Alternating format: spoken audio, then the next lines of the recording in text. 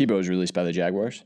Hype around the rookie QBs is a little overstated, and the Deshaun Watson saga takes an interesting turn.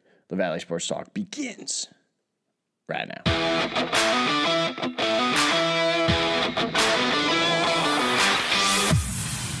What's good, everybody? Welcome into another edition of the Valley Sports Talk podcast, brought to you by the Soundline Network. As always, I'm your host, Chris the Valley. Hope you all are doing well and staying safe. So Tebow, released by Jacksonville. I'm not going to lie, I'm a little shocked. I'm also pretty bummed out about it, to be completely frank with y'all. I can't really wrap my head around why Urban Meyer would have ever brought Tim Tebow in if he wasn't going to keep him on. Now, I understand that Tebow missed a really, really bad block in the preseason game the other day, and it was ugly. It went all over social media. Everybody saw it, and I get that. And he had said part of the reason why he was released and wasn't kept on for special teams was because he doesn't have any tackling experience. Again, I get that. But then why bring him in? Like, you as his coach, you coached him all through college. You know his skill set. You know what Tebow brings to the table. You also understand what he brings to the table off the field, the intangibles, the leadership, the likability factor that he has in the locker room. You had somebody, in my opinion, who, even if you didn't play him necessarily all the time, you had a locker room presence, somebody who could really mentor Trevor Lawrence. And I thought that that was more important than anything else. Now, maybe Urban Meyer reaches back out to Tebow and says, hey, why don't you come back as an assistant? And he keeps him on the coaching staff to be that mentor for Trevor Lawrence. Maybe that's somewhere down the pike. I don't know. Unless Trevor Lawrence just lights up the league, which all of us think he's going to do anyway. Maybe he doesn't need a mentor, so to speak. But I thought that part of the appeal of having Tebow on the roster was mainly because of his locker room presence. The fact that he's somebody who can unite a locker room, bring a young team around somebody who is a veteran in the league. I understand it's been a while since Tebow was in the NFL, but it's not like he didn't have his ups and downs in the league. It's not like he doesn't have experience, playoff experience, and everything else. So when I heard that he was released, it doesn't make sense. At the end of the day, it really doesn't make sense. Of all the people, it would be one thing if Tebow he decided he wanted to play tight end, and another team brought him on, a coach that never really worked with Tebow in the past, has no experience working with Tebow, and it's just like, you know what, screw it. Let's give Tebow a shot. Why not? Again, Urban Meyer knew what Tim Tebow brought to the table from the get-go. So I don't understand the play here from Meyer. I really don't. I think it's a little callous, and I think it's kind of messed up. Now, I'm not saying that Tebow has to be on the roster because you brought him on. That's not what I'm saying. And I know it sounds that way. I'm not saying, look, if Tebow is really, really that bad, like that bad, like just a deplorable player, then yes, you have to cut him. But again, you knew what he brought to the table when you brought him in. You knew the hype that was going to come around him too, because it's Tim Tebow. Like it or not, and I know a lot of people aren't Tim Tebow fans out there, but like it or not, Tim Tebow is one of the most popular athletes in the country. And the guy he's not even an active athlete anymore. But he's always had this media buzz around him. And this is the other part of the story that I think is pretty gross, is the way that the media has reacted to Tim Tebow getting cut. I mean, first it was the whole Tim Tebow getting signed and how, or not signed, but being brought in by Jacksonville and by Urban Meyer, and how this was the embodiment of white privilege, which is a joke. And now that he's being cut, people are still bringing out the white privilege thing, which doesn't make any sense. I mean, we really have reached a point, and I talked about this last week on this podcast, when it comes to race and the obsession in just media in general, but specifically sports media, because that's what I'm talking about right now. The demand for racism continues to outstrip the supply. And it's true. It's like these media members are just so desperate to constantly bring race into their arguments to try and remain relevant. And there is no relevance specifically when you talk about white privilege here, because the guy got cut. It's not like Tim Tebow got a roster spot. He didn't get a final roster spot. He got cut. So your arguments about white privilege go out the window, even though Stephen A. Smith and Shannon Sharpe, both on competing networks, were still arguing the same point, which was that, well, he got more opportunity. I've seen him get more opportunities than some black athletes.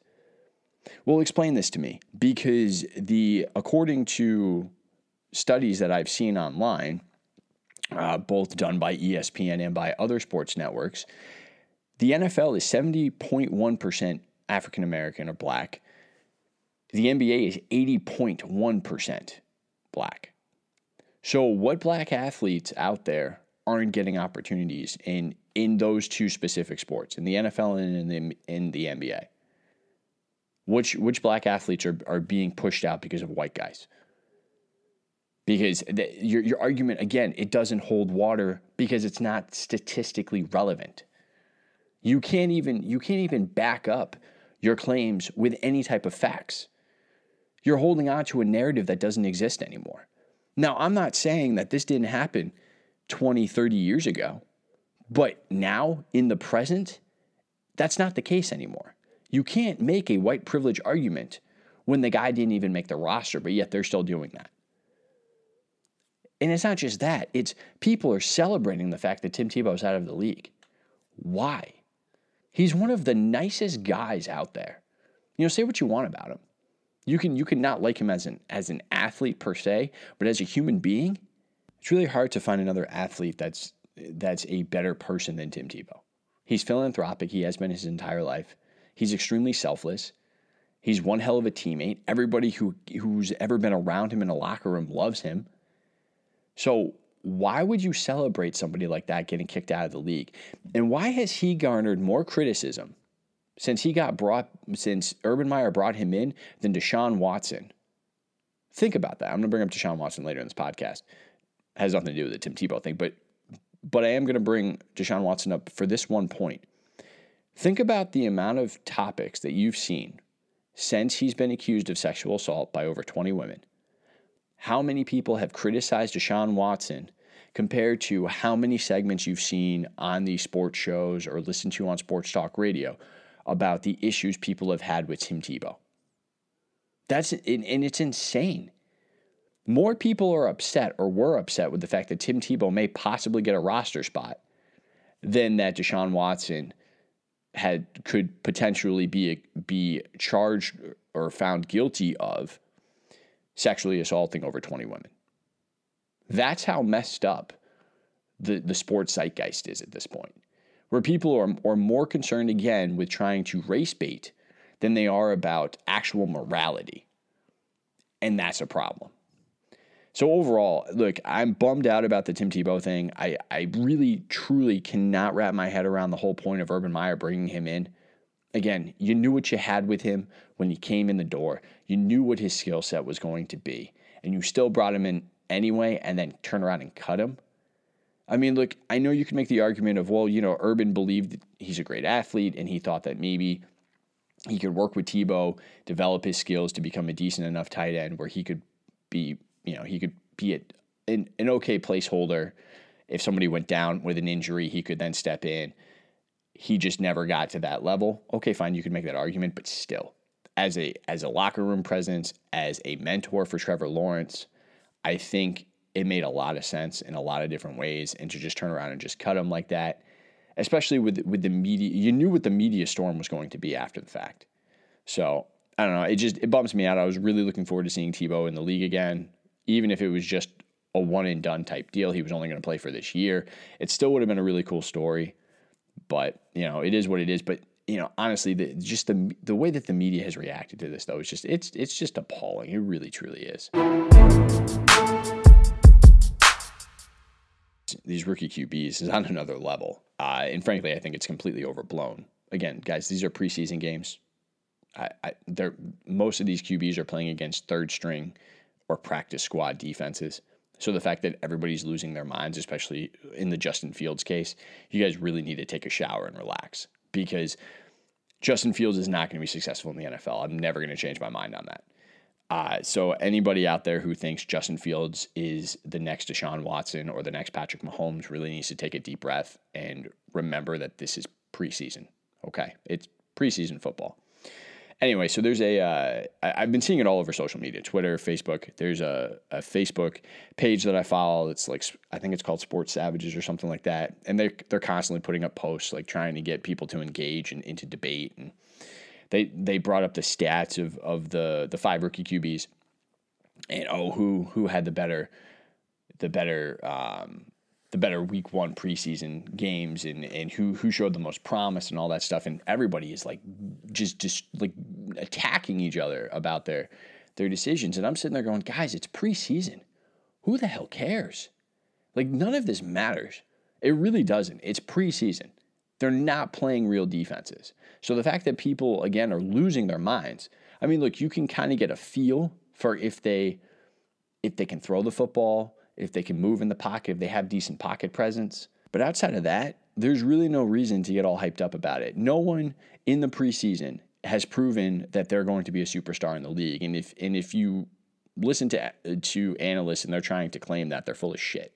There is nothing that you're seeing in this preseason that's going to determine whether or not this guy is going to be a superstar. Because if that's the case, then Justin Fields is going to be Patrick Mahomes. If this week 1 preseason game meant anything, the guy completed 12 or 14 passes in a row. If that's the case, then yes, Justin Fields is the second coming of Pat Mahomes. That would be what this preseason game 1 showed us. Even though when you look and you see who he was throwing against, it was second, third, and practice squad players on defense. So again, let's can we try and simmer it down a little bit? Now, I will say this. Mac Jones looked decent in New England, and I am not a Mac Jones fan. If you listen to this podcast, I was really, really upset with New England for drafting him. I thought it was a stupid move. I looked at it as Bill Belichick only drafted him because Nick Saban is his best friend, and Saban told him to take the guy. He looked like he had some decent pocket presence. I'm still hoping that Cam Newton still has a little bit of something special left in him, and he'll be able to harken back to his MVP type days back from a few years ago. It would just be a bummer if Cam Newton just completely sucks now. Trey Lance had an okay debut. It wasn't anything spectacular. He did throw a nice touchdown pass, but he got sacked a few times.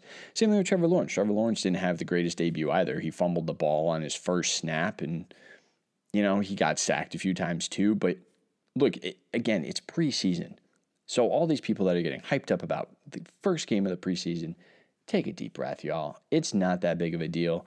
The only thing that we know for certain is that the Dallas Cowboys and their fans are holding their breath right now because of Prescott. Something's going on, guys. I'm telling you right now, there is something going on with that shoulder. The fact that they were talking to the Texas Rangers about having some of their people come out and take a look at his shoulder, that's some real shit. There's something wrong here. I understand he had an MRI. I understand that he's back to practice now because the MRI was positive. All this other junk. There is something up with his shoulder. And if you're a Cowboy fan, you have got to be losing your mind. Now, I know a lot of people were celebrating the fact that Prescott got his money. I believe Prescott should have gotten paid after this season. Again, he was coming off of an injury. You don't know what you're going to get from him coming off of an injury. Why you would pay him or why you would give in made absolutely no sense to me. The Cowboys had all the leverage in the world. All the leverage in the world. And they gave in to Prescott. Dak Prescott fan over here, remember this, folks.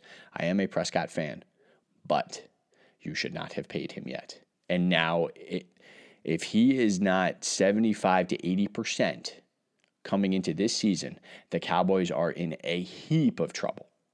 A heap of trouble. Because I believe that the Giants are going to be good this year, and Washington is going to be decent. So if the Cowboys don't have Dak Prescott, the Cowboys are not going to be a playoff team, and then it's going to be another year in which the Cowboys continue to underperform and do not meet expectations. Because on paper, if Prescott can play, the Cowboys easily have a top 3 to top 5 offense in football. They might even have the best offense in football with all of their weapons. And if Prescott can play like he did at the beginning of last season when he was in MVP contention, there is no question that the Cowboys are going to be an elite offense. But without Dak Prescott, they're screwed. They are 100% screwed. So, good luck, Cowboys fans. That's all I can say is if you're a Cowboy fan right now, you got to be shaking your head and you've got to be hoping and praying that this whole thing is just a sore shoulder or maybe he was overcompensating for not playing for all that time. You better hope that that's what it is, because if there's something lingering this season, y'all are screwed.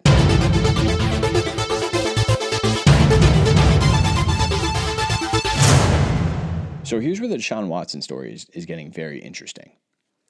Tony Buzbee, who is the attorney that is representing the women who accused Watson of sexual assault and sexual harassment, or at least 12 of the women, has come out and said that the FBI has now gotten involved. Now, the FBI has come out and said, we cannot confirm or deny that that we are involved in an ongoing investigation, which, that's what they're always going to say. However, so here's why I think this is very interesting, because if it is true that the FBI is involved, and if the women were making this up, Buzbee would pretty much be telling his clients, okay, look, the charade's over. The FBI is now involved. They're going to find out eventually that you're not being upfront and honest.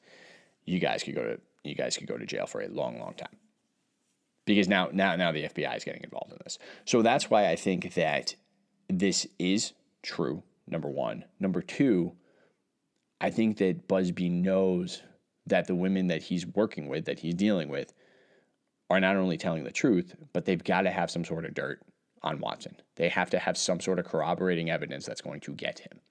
Because why else would you bring this up?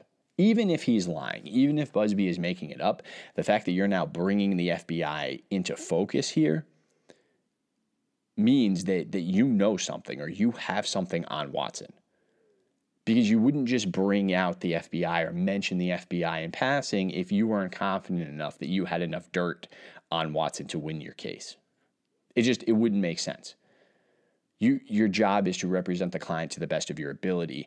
You wouldn't be doing that if you didn't have something against Watson. Now, Rusty Hardin, who is Watson's attorney, has already said, I'm not going to believe in the spin by Tony Buzbee. There's no reason for me to believe that the FBI is involved. Well, you better start getting nervous, pal, because I've said this before, where there is smoke, there is fire, and I think there is something here. Watson is in trouble. Now, I don't know how long this is going to take. I don't know how long the process is going to take. We may see Watson on the football field this year, which I still think is insane. He should be on the commissioner's exempt list, as far as I'm concerned.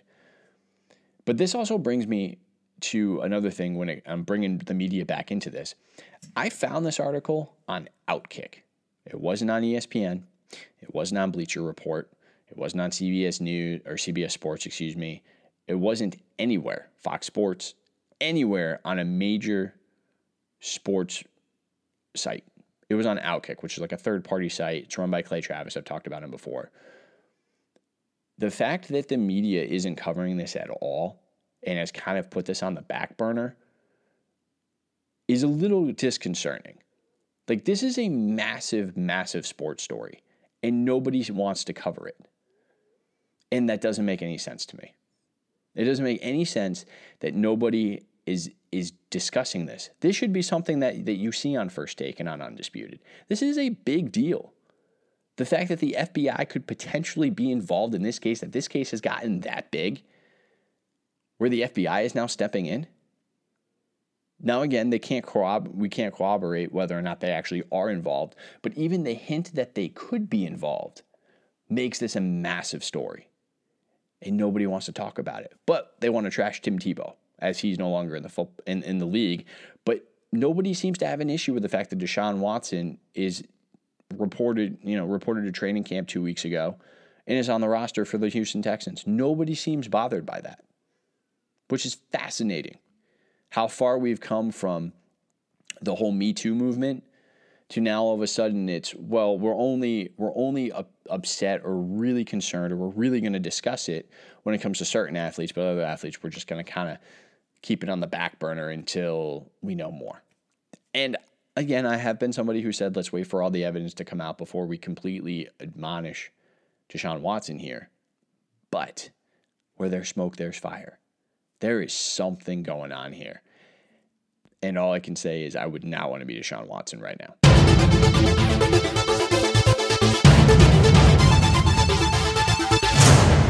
So the NFL is continuing to turn into the no-fun league. And they're trying to crack down on the excessive celebration thing. And I get that. I do. I think some of the stuff that they do is ridiculous. Like you don't need to be celebrating after every time you catch a football or every time you throw a pass or every time you make a decent run. You don't need to be showboating every time. And I get that. But when you do something as great as the undrafted rookie running back for the Indianapolis Colts did in his first preseason game, where he carried a pile over 12 yards. I think it was 12 or 13 yards. He carries a pile of defensive players and gets up and does like a little flex after doing that, which is completely justified. It was an awesome play, again, by a rookie, undrafted player, and the ref throws a flag for taunting. Like, give me a break. That's not taunting. He wasn't looking at anybody. He was looking out at the camera, flexing at the camera. The ref throws the flag. That's excessive. And I'm not just saying it because it's the Colts. I'm saying it for anybody. Like, if you make a spectacular play, if you make a one-handed grab over two defenders as a receiver and you want to get up and you want to say something or you kind of want to flex a little bit or spin the football, that's understandable. That's justified. You just made a spectacular play. What I'm okay with is if you decide that you want to throw the flag on Zeke after he runs the ball for like 7 yards and gets up and does the stupid feed me thing because he got a first down on a 7-yard run. Like that's stupid. If you're just constantly showboating and celebrating and after every play or after every tackle or whatever it may be, yes, I'm fine with you getting rid of that. But like if you make a massive sack on 3rd down and you want to get up and you want to flex a little bit, there's nothing wrong with that. Like again, you need to create a boundary, create a line, and just say, look, this is excessive. This isn't excessive. But don't just start throwing the flag after every time somebody celebrates, because emotions are going to get the better of them, and especially when it comes to playoff time, somebody makes a massive play in a playoff game, and then you're going to throw the flag and completely negate that play. That could be a potentially game-winning play. That's where we're going to start having issues. So the NFL really needs to rein this in, and they need to do it now. Like, and I understand it's the preseason. I understand it's the first week of the preseason. So maybe the league comes down on those refs and says, hey, look, this is the line. We're not going to completely crush out or stomp out, rather, I should say, everyone from celebrating. It's got to be, let's try and keep them from celebrating after every little play. But again, don't ruin this, okay? Don't do what you've done in the past, NFL. Like, just stop. And the refs suck anyway. So the fact that we're bringing the refs into this even more than they already are is a problem. We have enough issues in the NFL when it comes to officiating. We don't need to be throwing more laundry on the field as it is. We've had issues over the past few years with excessive laundry, and now you're going to do it even more when it comes to people celebrating after a massive play. It's just foolish and it's dumb. You guys are the best sport in the country. You are the most popular sport in the country. Stop ruining the product. Stop making it more dramatic than it needs to be. Stop adding more issues, throwing more logs on the fire. We don't need more logs on the fire. We need less logs on the fire. We need a little bit more fun. And again, are you going to do excessive celebrating in the end zone? You make a game-winning touchdown. That's the other thing. Someone makes a game-winning touchdown pass, or a touchdown reception, I should say, in the end zone, and they start losing their minds. You're going to throw a flag? You're going to throw a flag and negate that? Like, where's the line drawn? Once again, the NFL has implemented a new rule, and they haven't done anything to really explain the rule properly. They're just deciding, well, we're going to cut back. We want to see less excessive celebrating, so we're just going to start throwing flags. Oh, wonderful. So now we have another issue in the league, the same thing we had with the catches for years and years and years. Now we're going to have a depending on the ref that you get that night, that's going to determine whether or not somebody's excessively celebrating or not. It's all stupid, and it's going to be completely subjective, depending on the ref, depending on the night, depending on the team, depending on the player. It's going to be a nightmare. So I understand it's week 1 of the preseason, so hopefully the league will kind of talk to the refs and say, hey, look, this is what we're looking for. This is not what we're looking for. And maybe we'll see a consistency thing, but I think this is just going to end up being a nightmare and another conversation that we're going to have all season long about the refs throwing more laundry on the damn field that doesn't need to be there.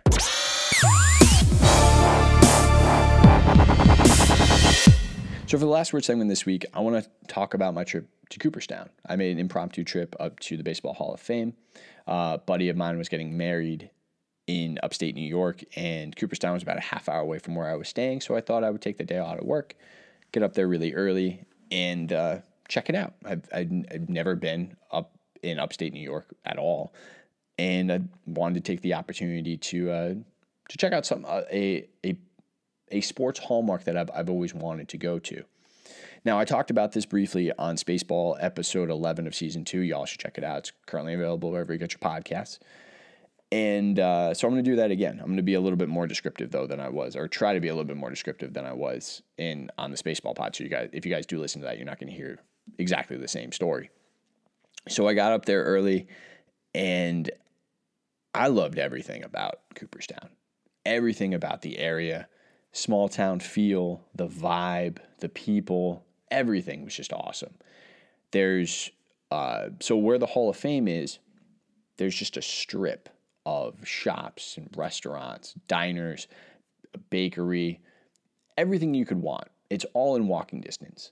And what's really cool when you go into the hall is that they stamp you as soon as you walk in, and they say, hey, come and go as you please. The hall closes at 7 o'clock. So you can go in early, check out maybe one floor, leave, go get something to eat, come back, go shopping, do whatever you want. And it's an all-day event, which is really, really neat. I think it's awesome. And it's a smart business move because you're also, and economically speaking, it's a smart move because you're helping out all of the other shops and restaurants and stuff that are on that strip by allowing people to come and go as they please, as often as they want. So I ended up going to breakfast first, went to this really awesome diner. The people there were great. My waitress was awesome. They were very friendly, telling me it's that small town feel where you walk in and they know you're not from around here. And I thought that was really cool. Like I walked in, they're like, oh, so where are you from? Explained where I was from, said what I was doing there. And they're like, oh, and they just were outlining everything I needed to check out while I was there. And they even said, if this is your first time to the Hall of Fame, you're not going to get everything done in one day. It's impossible. There's so much to see. There's so much to do. So these are the things that we would recommend that you check out while you're here for the first time. And then you'll just have to come back and check everything else out. So anyway, I walked into the Hall of Fame, and immediately I was just taken aback by everything. I mean, it's so cool. As a fan of baseball, as somebody who, that was my first love. Baseball was my first love as far as team sports goes, was baseball. It's what my dad and I watched when I was a kid.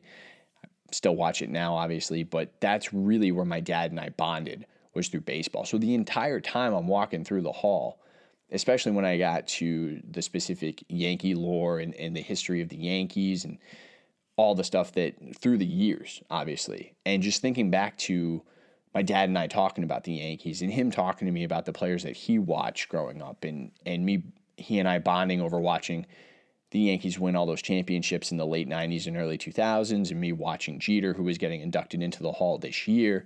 They had a plaque up there for Jeter, not his actual placard that he'll get when he gets inducted, but they had like this little shrine for him. They had the same thing for everybody else who's getting inducted in this year too.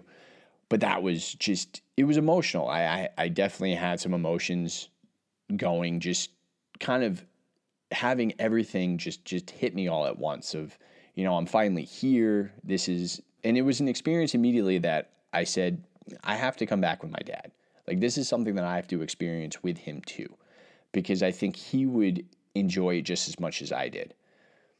So I spent about 2.5 hours. I hit all 3 floors. I went through it relatively quickly because, again, I wanted to see as much as I could possibly see in the 2.5 hours time span that I had for myself. So there were some things that I glossed over, some things I spent more time with than others. Obviously, everything in the hall that had to do with the Yankees, I spent the most of my time. But I also spent a lot of time, they had a Hank Aaron section, which was absolutely just beautiful, the way that they set it up. And Austin and I had talked about it, and he asked me, oh, well, is it because of the anniversary this year for Hank Aaron? Is that why they set it up? And I truly didn't know, because they didn't have any type of explanation as to if this was just specifically built up for this particular year and then they were going to tear it down or not. It just looked like it was a part of the hall. And I think that because of the greatness of Hank Aaron, I do think that it's just a normal part of the museum. But that part was incredible. The Jackie Robinson aspect of it was really cool too. They had, and they also had a thing for Willie Mays, which those were outside of the Yankee stuff. That was really where I spent the majority of my time. And then there was a few things about the Red Sox too that I did spend a lot of stuff on Ted Williams, which was interesting, obviously. And yeah, so I mean, it's just, the Hall of Fame is just, there's so much to do. There's so much to see. And I would recommend to anybody who has the opportunity to drive up to Cooperstown, it's such a beautiful place to go. Obviously, I wouldn't go up in the winter. It's upstate New York. The snow, it's probably freezing up there. Definitely not a winter trip. But in the springtime, in the summertime, and in the fall, the foliage up there has got to be absolutely incredible. So if you do have the opportunity to go, know that it's definitely a day trip. There's plenty of hotels too nearby. So like if you wanted to stay overnight and go back and hit it up again in the morning before you head home or whatever you want to do, there's just enough to do there though to make it a full day. Whether it's you want to go shopping, you want to try out some restaurants too, or you just want to spend the entire 8, 6, 7 hours just walking through the Hall of Fame, because you could spend 6 to 7 hours walking through that hall. I mean, there truly is that much to do. They had a movie that also they were going to play, and it's about an 18-minute long movie, which I wanted to check out, but I also didn't want to waste my time watching a movie this time out. So that'll be something I'll have to see next time, but it's all about the history of baseball, and that was one of the things that the people at the diner did tell me that I should check out if I had time. They said, it runs every half hour usually. And they're like, if you have some time or extra time and you want to check out, you should check out that movie because it is really cool. Again, I didn't want to spend wasting any time sitting down watching a movie. But that'll definitely be something that I do check out. And then the last thing I'll say is when you go on the first floor, because they tell you when you walk in to do the second floor first, the third floor second, and then you finish on the first floor because that's where the actual placards are up from all the inductees. And let me tell you that when you walk in that room, if you're a true blue baseball fan, it is just completely overwhelming. The greatness that you're surrounded by. And when you just take the time and you're reading some of the accomplishments of these players, it's unreal. It's unbelievable. And look, I'm sure people who are diehard basketball fans who go to Springfield, or if you're a diehard NFL fan and you go to Canton, you feel the exact same way. It's just, you have such a strong fandom for the sport and such a respect and admiration for all the players in the history of the game, and you're now a part of it. You're walking through and you're experiencing again, or maybe not again, maybe for the first time you're experiencing the history and the lore of the game, and it was just an awesome experience. It's really all I can say about it. I don't want to be too wordy here. But again, if you have the opportunity to go, check it out. It's an incredible experience. I can't recommend it highly enough. All right, everybody, that's going to do it for this week's edition of the podcast. As always, thank you so much for tuning and listening. I greatly appreciate it. Please be sure to download, subscribe, rate, and review wherever you get your podcasts. And while you're there, we have plenty of other podcasts for you from the network, including Spaceball, Richo's Rant, Drinks with Dan, and, of course, Richo and Lala. That is it. That's all I have for you this week. I hope you all be well and stay safe. Talk to y'all again soon.